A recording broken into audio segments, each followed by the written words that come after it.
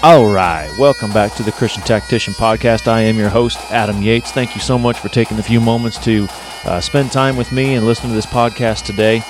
I know for those of you who regularly follow me, I apologize. I know it's been a while since I put out a podcast. Life is always busy. I'm sure it's busy for each one of you, and it's been on my mind. It's something I've been trying to mark off of the list that, man, I got to get out another podcast, and I think it was probably pretty good because I had some time to really think about what I wanted to talk about today, and I feel like I have a pretty beneficial podcast for you today. I want to just remind you quickly about some things that I always want to talk about, to remember that we serve a God, we love a God, we know a God who is a God of purpose. He is a God who has a purpose for you. He's a God who has a plan for you. I hope with your whole heart you believe that God has a plan for you. And, today's a pretty good one in terms of the podcast and in terms of thinking about that because you see my title, it's about failure. And I want us to remember that God still has a purpose for us even when we fail. And that's something I feel like is so important that we remember. God has a purpose for us even when we fail. God purposed you to be a man. He knew what He was doing when He made you. He made you with purpose. He made you exactly how He wanted you to be. He put you in a place where you can be successful. And for those of you ladies who are listening to this, because I know I have some ladies, God also created you with purpose. He didn't do anything by accident. I want to remind you, men, that a man of God is a man of action, that he is one who is always looking for what needs to be done within his own life, within the lives of others. He doesn't stand by idle. He doesn't just let life happen. A man of God is a man who accepts and desires responsibility. Those responsibilities that were given to him when he was created, and he also desires that more responsibility be given to him. He looks for where he can be of an effect in the lives of others and takes the responsibility for it, for being a good example, for being a leader, for being someone who's ready to encourage, for being a good friend. He takes that responsibility seriously. A man of God is a man of leadership. He leads from the front. He's visible. He's seen. He doesn't hide in the background. He doesn't send somebody else to do his work. He's willing to be a leader, and with the responsibility of being a leader, when someone wants to, a leader is the first one to be criticized. A leader is the first one to have people point their fingers. We live in a society, we enjoy being critical of another. And being a leader, man, that's what it is. It's being willing to accept the criticism of the world. And, one of those things that helps us to be able to endure the criticisms that come sometimes with being a leader is when we know for certain that we are walking with Christ, that we are making decisions that are God-led. And that last aspect of being a man, so important, right? A man of God is a man of great expectation. He's fully convinced of why he is doing all of these things, why he endures the struggles, the difficulties, the pains. He knows why. He has a hope. He has a confident expectation in what the Lord has promised. And with that, I truly believe comes having an experience with a God who fulfills His word.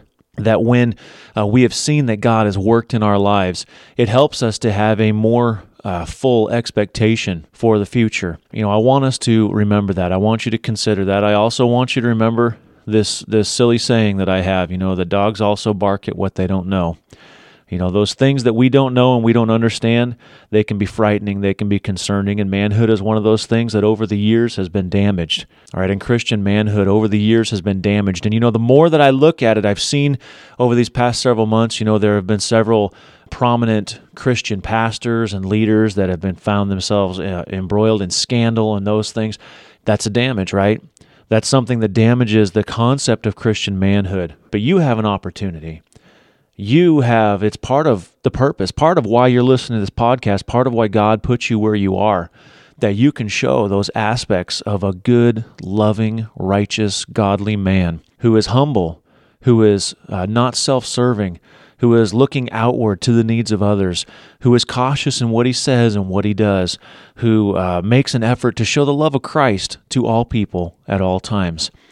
And when we do that, we can begin to change the course of how people perceive Christian men. And you have an opportunity to be of an effect, and it may only be a one person. But man, if you can help to change the life of one person, that's an amazing thing. What a great, what a wonderful, what a perfect opportunity. And it's before you. And so I want you to think about those things. So today we're going to talk about failure.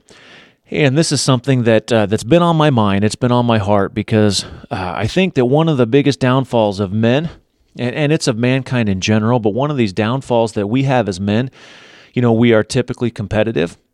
I've finished a fire academy. I'm a firefighter now, and as I'm going and I'm working, I had this conversation with my captain, and we're talking about some of the things that firefighters do. And he says, firefighters, he says, you need to understand everything is a competition. He says it's a competition for how quickly you can wash dishes. It's a competition for how well you can mop a station. It's a competition for how quickly you can get a hose line off of an engine and put water on a fire. It's a competition. He says everything is a competition. And this is one of the biggest downfalls of mankind, right? Because when everything's a competition, what happens when we fail?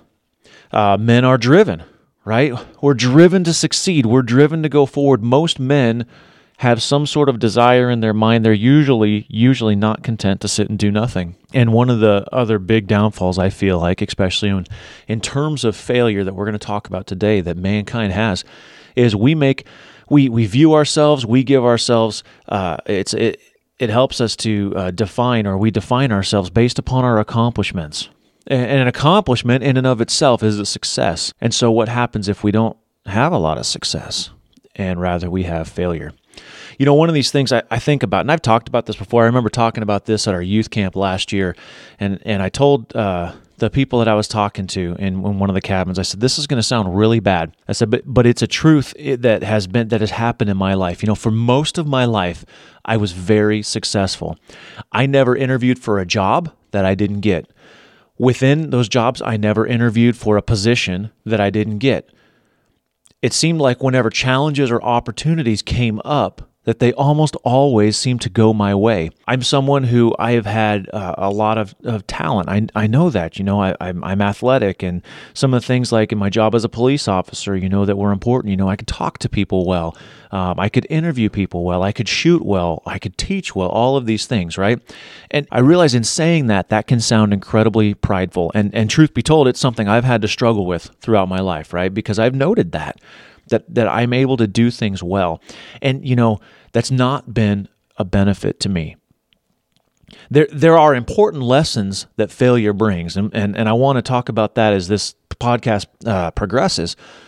But it also, success, if we are not humble, if we are not grounded in the Lord, it can really cause an issue in how we view ourselves. And this is something that throughout my life, my successes were not always a benefit to my soul, and they became a very dangerous source of pride within me.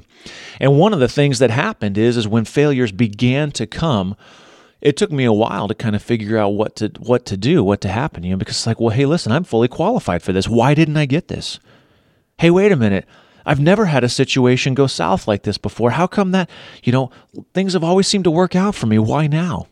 And failure, I can remember when I played basketball in high school. We were a part of a basketball team, and it was we had a phenomenal team. So I was the starting center. The four other guys on there, we were very good. We all played very well together, and all of the scrimmages we had before the regular season started and everything. We had just been clicking and destroying the teams that we were playing, good teams, and so we were thinking, man, we can go pretty far here. And of course, it was my senior year, and I'm hoping, at least in my mind, hey, maybe I can get some sort of college offer, not like a D1 or D2 or anything like that, but hey, community college, right? Pay for a little bit of college and play some basketball, right? That's what I was hoping for. And I'm like, dude, I'm on a team that this can work out. Well, we went to the first tournament of the year, and it was as the season started. I think we had one game prior to it. We went to a tournament down in Tucson, Arizona. 4 of the starters were all staying in one room, and I was staying in another with a couple of the other guys in this hotel. And 10, 15 minutes as we were there, kind of settling in, watching TV and beginning to horse around as teenage guys do, Coach comes in and makes a strange comment, says, "What's it smell like in here?" And we're like, "It smells like farts," a bunch of guys. And he storms out. Well, next thing we know, that he's on a van going back to Phoenix with the other 4 starters, who he walked into their room and caught them all doing drugs. And we still had to play tournament that night and the rest of that time with a group of us who hadn't been playing together, because it was all the guys who had been the second starters and that sort of thing. And we proceeded to lose every single game that year, every game.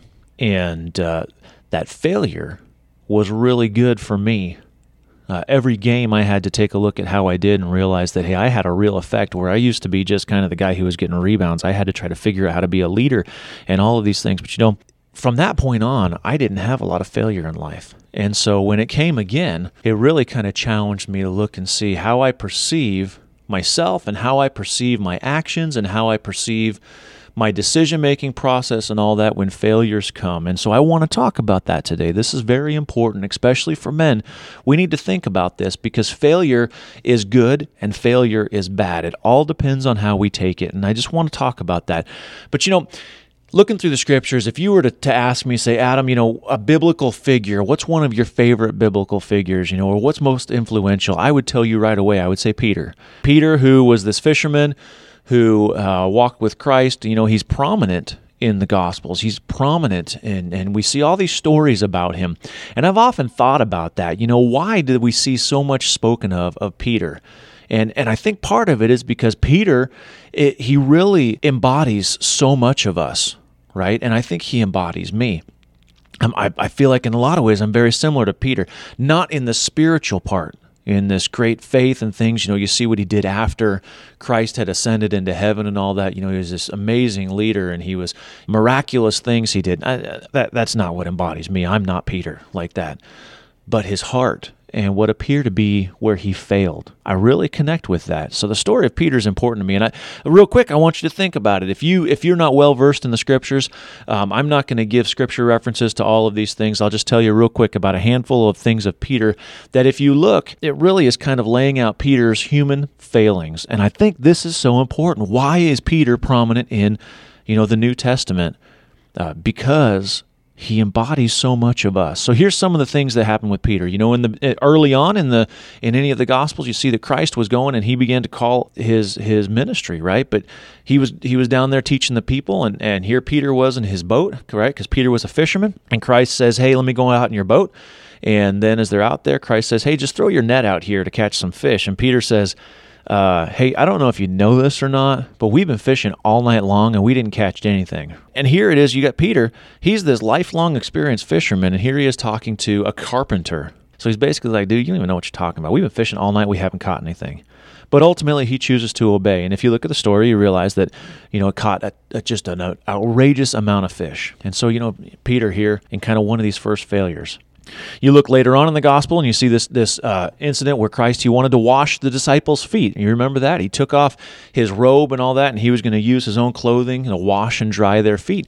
And he goes and he's doing it to each of these disciples, and he comes up to Peter, and Peter's like, you're not doing that to me. You're not washing my feet. And in fact, I think the way it says is, he says that Peter asked Christ, are you going to wash my feet? You're not going to do it. But ultimately, he gives in. Here Christ was trying to teach a lesson, and Peter wasn't the first one who he made it to. So he had watched Christ wash these other ones' feet. But Peter, here this failing, he says that you're not touching my feet. Well, we know that ultimately he does, and it's a phenomenal lesson there. We see later in the scripture where Christ takes Peter, John, and James up into the mountain where he was transfigured. He was changed, and if you look at that account, Peter, John, and James, Peter had fallen asleep. Seems like that's kind of a little bit of theme with him. Maybe he was a narcoleptic guy or something like that. But anyway, he wakes up and he sees Christ is standing there talking with Moses and Elijah. And he's seeing this amazing thing. And so, in his sleeping stupor or in his inability to know what to do, he says to Christ, "Hey, what we should do is we should build 3 places of worship, 3 temples, one for each of you, for you, Christ, and you, Moses, and you, Elijah." And, God the Father speaks and rebukes him. Another failing, Peter kind of saying something stupid, not knowing what to say. And man, I don't know about you, but I've done that plenty of times, right? We know this incident of Peter, and it's one that there's been hundreds and thousands of sermons spoken of, and however you want to take it, whatever the lesson is to you. But Peter, he gets out of the boat and walks on water to Christ. But at some point in this jaunt across the water, he gets scared and sinks. And what does Christ say? He rescues him, but he criticized his faith, right? Why do you have little faith? Why are you doubting? And another that we could look at, another mistake, another failure of Peter.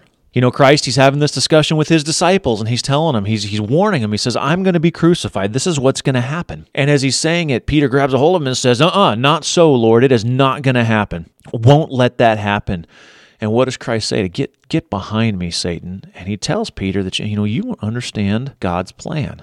Yet another kind of failure of Peter. The stories go on, and Christ is talking about that he's going to be left alone, and Peter says, hey, listen, even if everybody else denies you, everybody else says they don't know you, everybody else runs away, I will not do it. In fact, I will die for you, Christ. And Christ looks at him and says, I'm telling you that before the night is over, you are going to deny me, not just once, multiple times. There's this other account in the New Testament where Christ is telling Peter, he says, hey, when you are fully converted, strengthen your brethren.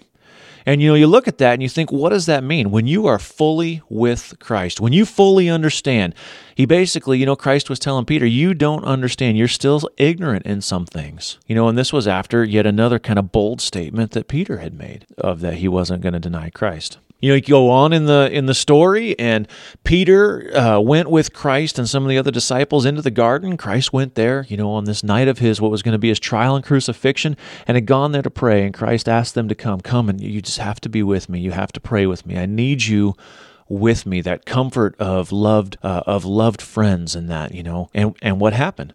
Peter, as he had before, he falls asleep. Christ comes to him and says, "Why are you? I need you, and yet you've fallen asleep." And we know that then, after that, here all of these guards and the Pharisees know that they come and they take Christ. And Peter, he makes this bold move, and he takes out a sword and slices an ear off and all that. But then when they begin to take control of Christ, he runs away, as did all the other disciples, but Peter ran away. But he snuck back. He crept back, and he found himself in a place where he could see some of the trial, and there was when he was confronted 3 times and denied that he knew Christ. After Christ's crucifixion and his resurrection, if you remember this, that Peter and some of the disciples had gone fishing, and Christ met them on the seashore. You see this discussion between Christ and Peter, and Christ asked him, do you love me? Do you love me more than these brethren? Do you love me more than all of these? And in my opinion, Christ was hearkening him back to when he ran away with everybody else. And they had this discussion about Peter's motivation and what he truly felt like. And Christ called him out, Peter's failure. These things, they show a picture of a man who had failings. And I think, he plays a prominent part in the gospel because it's important for us to think about this. If you actually read through the scriptures and you look at the characters within, if you really read and consider some of those things, you're going to find that all of them in one way or another had failures, but none whose failures were so prominent as Peter. He was this guy who had these failures, who he spoke without thinking. He gave in to fear. And, multiple times he missed the mark. And again, I don't doubt that the other disciples also had these failings, but Peter, seems to be spotlighted in the scripture for this. And I think it's for a good reason. And I think it's for a good lesson. And I hope it's something that you spend some time throughout this podcast and afterwards considering, because failure is something that should matter to us. But the big question is what do we do with it? But there's something I want to focus on here. Matthew 26, verses 40 and especially 41. And this is what Christ, if you remember in the garden there, when Christ said, come and pray with me, and he was praying and he went back and it said that the disciples were asleep. And so in verse 40, it says that he specifically said this to Peter, and he cometh unto the disciples and findeth them asleep and saith unto Peter, what? Could you not watch with me 1 hour? And then he says this, 41, watch and pray that you enter not into temptation. And here's what I want to talk about today. The spirit indeed is willing, but the flesh is weak. And if you look at that word weak, it is what we know. It's without strength. And so I think about this scripture frequently because it's become very important to me. And I take 2 immediate things from this. First, this first part of this statement, the spirit is willing. Here you have Christ, and he's acknowledging that he sees Peter's heart. And I know that, that he also sees our heart. He sees that we desire to follow him. And I think if you're listening to this podcast, you probably land in that group, right? I want to follow Christ. I want to follow Christ. I want to follow his word. I want to be pleasing. I believe that God exists and he has a plan and a purpose for me. I think that this statement, Christ is acknowledging that he sees our hearts and he recognizes that within us is the intention to follow him, to believe in him, to have faith, all of these things. I think he recognized that Peter didn't intend to fall asleep. It wasn't what Peter went there for. He wasn't like, hey, let's go to the garden to take a nap. I think that Christ recognized that Peter wanted to have enough faith to walk on water. I think he recognized, because he could see his spirit, that he wanted to honor Christ by washing his feet instead of Christ washing Peter's. That he wanted to see, he rebuked Christ, said, no, you're not, I won't let you die, because he wanted Christ to live for many years and he wanted to be with him. I believe Christ saw that he wanted to be fully converted, that he wanted to show his full belief and devotion to Christ, even if it resulted in his own death. And I think Christ was, he recognized that Peter didn't intend to deny him. And so in that, his will, his heart, where thoughts are processed and considered, where all of those deep things and your morals and ethics and all of those things are formed and where they exist, within his spirit, Christ looked and said, I know that Peter's spirit is willing. And I believe he looks the same way at me. I think he knows, because with my whole heart, I want to serve the Lord. With my whole heart, I want to have faith, and I want to follow him, and I want to be a good example, and I want to say the right things, and I don't want to deny him, and I want to honor the Lord. And I believe, and I think one reason why I've been blessed in my life is because the Lord has recognized that my spirit is willing. But there's the second part of that, but the flesh is weak. And this is important because of the Christ is, he was acknowledging that he recognized the nature and the failing of human beings. We're weak. We get tired. Like Peter, sometimes we say something stupid before we think about it. I can't tell you how frustrated. I get so frustrated that I look back so often on conversations I have. Somebody asks me a question, and it's like words come out of my stupid mouth before my stupid brain even thinks about it. And I say something that I'm like, why did I say that? It just came out. It drives me crazy. Christ recognizes that we're impulsive, that we fight intruding thoughts, right? How many times have you been trying to do something? Oh, it's happened to me. Even when I've been praying or I'm sitting in church and some thoughts, some terrible thoughts, some sinful, that just boom, all of a sudden it's in my mind. Because the flesh is weak, right? We get cranky when we're hungry. We say and we do things that we shouldn't. And we do these things even though within our heart, even though within your heart, within my heart, within our spirit, we're willing and we desire to follow Christ. There was an older gentleman in our church who, I remember he said this one time. This was several years ago. It was at one of our youth camps, and he was talking to these kids, and he said, when I was growing up, he said, I grew up on a farm, and there were all these farm hands there. And he said, I was very impressed at how fluidly and how smoothly they were able to speak and curse. Such wonderful, poetic cursings that they did, and foul words and all that, he said. And so in my youth, I decided I was going to practice to sound as cool as all of that and to have such a foul mouth and all that sort of thing. It's kind of funny what he was saying. Then he said, here's my concern. He said, I've changed. My life has changed. I'm a follower of Christ. I'm a minister. I'm someone who wants to be good. And he says, those things are in my mind. Those words are in my mind. And then he says, I'm getting older. And he says, I'm worried that the day is soon going to come when my mind starts to slip and wander, and all of those words and all of those things will start coming back again. This is one of the things of our humanity. These intruding thoughts, oh man, if I only could go back in my life and have made different choices of things that I watched and participated in and said and did, because a lot of times those are the ammunition that Satan has known has worked on me to distract and to discourage, and he throws them back at me, even though in my heart, in my spirit, I'm willing to follow Christ. I think that this scripture, and I think that the story of Peter is really important because it shows a full picture when we look at it in its completeness. Peter, he had these amazing experiences. He spent several years walking with Christ, and how many of us would give anything for that experience? He had tremendous failures. He had great successes. What we see is even though he had failures, what did he do? He picked himself up again, right? He made his mind up that he was going to have his flesh, his humanity, become tuned to his spirit that Christ said, hey, it's willing. He was led by his love and his devotion to Christ.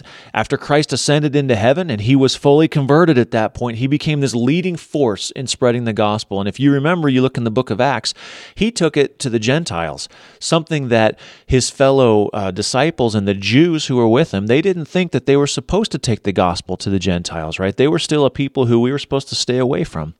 But Christ's love and his word and his gospel was for everyone. And Peter was the one who went there.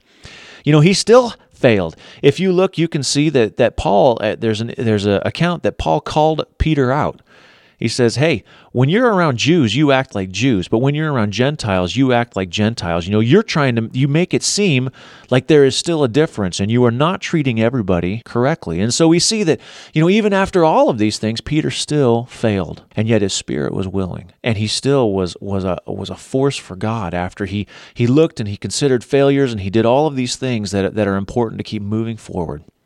And if you look, history bears out that the second time it came at his feet, Peter consented. He was willing to die for Christ. In fact, it says that he was crucified upside down because he wasn't willing to suffer. He wasn't worthy to die in the same manner as Jesus Christ. As we think about failure, and here's the thing, brothers, sisters, anyone who's listening to this, failure is inevitable because we're human. We're going to make mistakes. The real question is, what comes from it? If there's not a good outcome that comes from a failure, then it is a total, complete failure. We may, when we have failures in our life, we might have to deal with financial ruin, physical harm, emotional damage. But there is a victory to be had if we choose to have it. But that outcome may only be within us, right? We may still have to endure financial ruin or physical harm, a destroyed marriage or, a bankruptcy or a lost job or all of those things because of failure. But there is a good outcome that can be had if you consider the failure and you make a decision about what happens from that point on. See, because failure and pain, they are truly excellent motivators, but they're also excellent boat anchors. And the choice of what they're going to be is totally up to us. So I want to think of this in terms of a good failure, because again, failure is inevitable. You are going to sin, but we have repentance. You are going to frustrate your spouse, but we can tell them I'm sorry. You are going to fall down as you're learning to ride a bike. But if you decide that you're going to get back on the bike and try to figure out, okay, why did I do that? Oh, I balanced wrong or whatever. There are good things that can come from failing. And I want to give us a couple things that I want you to think about. And you look in your life, and one of the things that Satan likes to do is he likes to tell you all of the reasons and all of the ways and all of the times that you failed. And if you allow him to beat you down with it, and it makes you think in your life that you are just a horrific failure, there's no hope, there's nothing that can be changed, this is who I am, and it'll never be any different, then you are a failure. But you are a victor if your failures help you to make some changes and to do things and consider things different. And so I have a couple of things I want to talk about that I hope that I would call a good failure. It's a good failure if, as you look at this failure where you weren't successful, you made a mistake, whatever it is, as you look at it, it becomes a good failure if it makes you humble. If you choose to let it humble you. We often fail because we let our own opinions, our own desires, our own understanding, or our own emotions lead us. It's this I think, I want, I know better, rather than allowing God by His Spirit to lead us. God does lead by His Spirit, and there's many ways that He does it. But when we take decisions or circumstances or things to the Lord and we ask Him to help us, when we come to Him humbly and say, hey, listen, I lack wisdom here, God can lead us. A failure that doesn't cause you to consider God and others before yourself, it has no benefit to you. But examining a failure, if you look at it, maybe you're going to see that, I haven't been viewing myself properly. My line of thinking wasn't right. I thought I understood something, but I really didn't take the effort to really understand it. I didn't truly ask God. Sometimes we fail because we trust in the arm of flesh, in our own. And we see that through Scripture all the time. It says, in Isaiah, it says, cursed is the man who puts his trust in the arm of flesh, in men. It's a matter of humility. And so a failure shouldn't make you hardened, shouldn't make you angry. A good failure is one that humbles you, that helps you to see that, you know what, I am not able to do this on my own. Maybe I need other people, but I especially need God. A good failure should help you to learn, in my opinion, patience. Sometimes we fail because we run full speed ahead rather than waiting to allow something to play out. We acknowledge, we believe this, we will say it, God has perfect timing. It's perfect timing. But we hate that God's timing is often not our own timing. And we need to remember He's playing an entirely different game than we are because He sees things differently. And because He sees things differently, because He sees things in a wider view, He's got that cliche 30,000-foot view and we have just a 3-foot view. Timing is different. And it's hard sometimes to be patient. And how many times have we done this? We want something. I want a relationship. And so we make a hasty decision and we settle for some unequal relationship that ultimately fails because I'm just so lonely. Or we want like a car. Man, I've got to have that car. I got to put rims on that car. I've got to have this new truck. It's got to have a lift. And next thing we know, we're underwater financially because we had to have it. A failure should cause us to examine how it came about. And oftentimes I've seen in my life when I've failed, it's because I have started running so fast without considering all of the options, all of the ramifications, what was best, all of that sort of thing. And I have found in my life that some of the best decisions I have made is when I thought I had an answer and I waited and prayed about it to see how it would play out. And it was like that, with my wife and I, we needed to get a new vehicle for my cabinet business. I needed a truck that could pull my trailers. And I wanted it to be a truck that was obviously affordable, right? Because I don't want to go into debt for it. So we need to be able to pay cash for it. But I also wanted it to be to where the it didn't have too many miles and it was going to be, it had to have all these certain things. And I looked and I looked and I looked. And I found several options that were like, man, well, that's just outside of our budget, but we could do it. And, we really worked hard and we practiced patience and just asked God. And we prayed and we prayed and we prayed about it and we waited. One day I was looking and I saw a truck come up and I'm like, man, this hits every single thing that we had determined. It was in our price range. It had the right mileage. It had the right features on it, all of this sort of thing. We went there to talk to the guy and we're like, this thing shouldn't be available anymore. Why is this not sold? And the guy says, I've had it listed for a little bit. I've dropped the price a couple times. The thing is, the paint job is horrific. And nobody wants to buy it because for them to fix this paint job or have it the color they want, it's going to be $5,000-$6,000. And we bought it that day because it was everything we needed. And it was because we decided we were going to be patient because I've been burned in the past. And I learned from failures of running too fast. And, Mosiah chapter 2, verse 44, it makes this statement. It says, see that all things are done in wisdom and in order. For it's not requisite that a man should run faster than what he hath strength.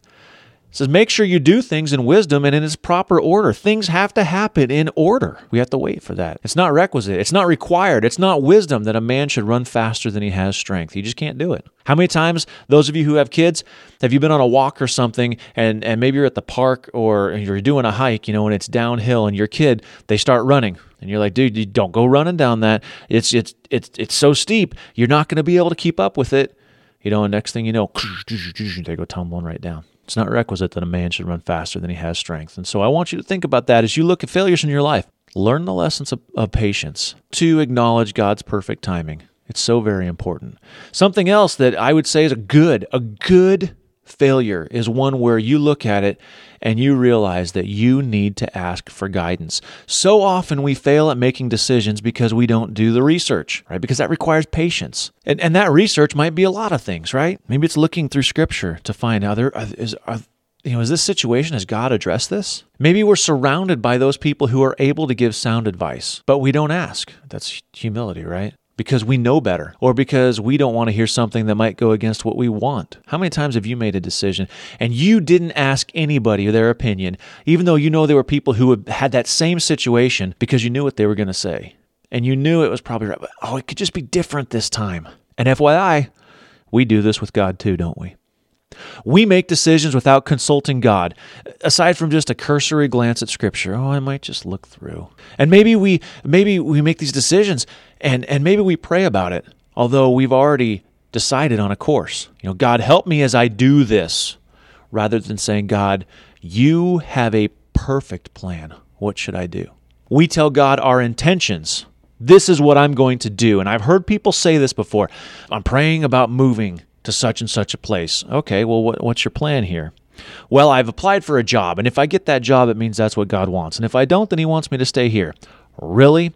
Do we think that God is the only one who is able to open a door?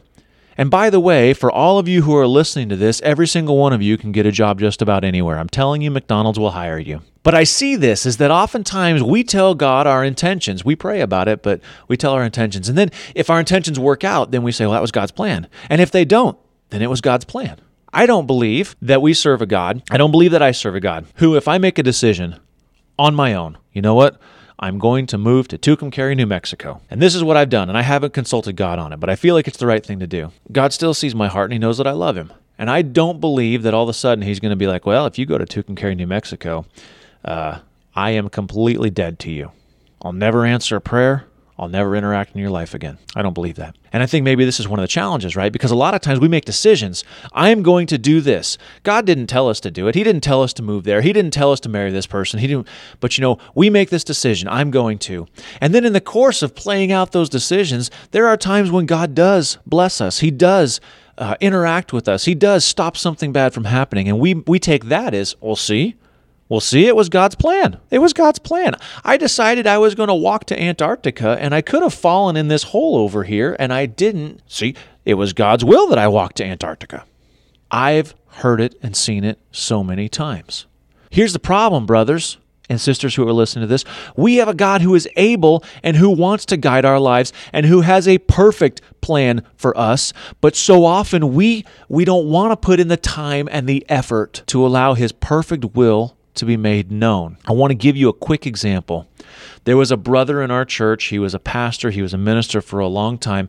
He had so many terrible, terrible physical afflictions. And for those of you who are from our church, you're going to know who this man is. I'm not going to say his name, but he, many years ago, had contracted a flesh-eating virus that several people in his town did, and he ended up losing most of one arm, and yet he got an artificial arm that he was able to utilize, and he ended up getting kidney failure and ended up having a kidney transplant and had pancreas failure. He was a terrible diabetic and got a transplant with that. I mean, he had sickness after sickness, and this man, he just terribly sick all the time. And as you can imagine, someone with all of those things, he's always taking medicine. He's got medications he has to take. Well, here he hears, there's someone who's having this terrible thing going on in their life, some horrific thing, needed God's intervention. And he told his wife, he said, I am going to fast for that person. I am not going to take any of my medicine. I am not going to eat because I'm going to show the Lord that it is so very important that he interact in this person's life. I know God will do it. He will enact his perfect will if I'm able to humble myself. His wife said, you can't do that. These things are there to keep you alive. No, I know God will answer. And he did it. And he went without food and without his medication, all that, and an answer came. And certainly there was a price that he paid for it. But I wonder if we are willing to go to this extent in our life. If you failed because you made hasty decisions or because you didn't ask for guidance, whether from successful, moral, spiritual people around you who have been there before, or from seeking God with your whole heart, waiting for his perfect will to be done, if you had failures because you've missed those marks, don't let it happen again. We have a God who is able and who wants to guide our lives. So why not take the time and put in the effort to allow him to do so? Jeremiah 29:11, the Lord tells the people, I know the thoughts that I think towards you, thoughts of peace and not of evil, to give you an expected end. I know where I want you to go, and I want to get you there. Would you let me do it? A good failure should have the effect that you want to have a desire and you put in the effort to do it better next time. If this situation lands on my lap again, I'm going to do it the right way. That's what Peter did. I had a brother tell me a story about a guy he knew who had been married 4 times. 4 times, and they're having this discussion. Married and divorced 4 times. 4th divorce, and he tells this brother, he says, man, I just cannot find the right woman. She's just not out there. This brother says, I look at this, there's only one common denominator, and it's you. Where is the problem really? Failure is good when we look it over and we consider how we're going to do it better, how we're going to be intentional in our response the next time it comes before us. Because I want you to understand this, especially when we're talking in terms of sin, where you fail and you give in to temptation. Satan knows how he got you, and he is going to put it at your doorstep again. So you are going to have an option of failing at that thing again or overcoming it. A failure is a good one when we look it over and we consider next time, I'm going to do it better. I'm going to be intentional in my response. You are not going to get me again. Peter, he had to make a decision that when he was faced with challenges, he would refuse to fall back into his failures. And if you go forward in the New Testament and you look in the book of Acts, you'll see a couple things about Peter. In chapter 2, he stands and he speaks boldly to a group of people on the day of Pentecost, and he calls out all of those people who consented to Christ's death. We see that in chapters 3 and 4 that he went to the temple and he was preaching, and the Pharisees, they came to have him arrested, and they pulled him in front of the high priest. And he stood there and he boldly called them out for crucifying Christ. These are the same people who had the power to crucify Christ. He ran from them the previous time. But he didn't do it again. He called them out. And what did they do? They commanded him, you will not speak for Christ again. We see that in chapter 5, that he was arrested again, and an angel let him out of prison and said, you need to go to the temple. And so he went back to the temple and was preaching there, and he was rearrested, and he was taken in front of the council again, and the council wanted to kill him. And there was an interaction that happened there. They decided not to. Instead, they beat him and released him. In chapter 12, we see that he was arrested by Herod, and he was released by an angel. He states in 1 Peter chapter 1, Peter says that he was writing to the church in Pontus, Galatia, Cappadocia, Asia, and Bithynia, which tells me that those are places he likely traveled to. And then, of course, history records that he was crucified upside down. And all of these things, there were challenges and places where Peter had previously failed, and yet what did he do? I'm not going to fail again. Nephi in the Book of Mormon, he speaks of how he recognized his failures and then the process of dealing with it. And that's in 2 Nephi chapter 3, verses 30 to 66. And I've read it before. To me, it's very powerful because when I am making mistakes, when I'm feeling like I just cannot make a good decision, when life is difficult, I turn to those scriptures and I read it again. And to me, it's such a beautiful pouring out of his thoughts and his heart.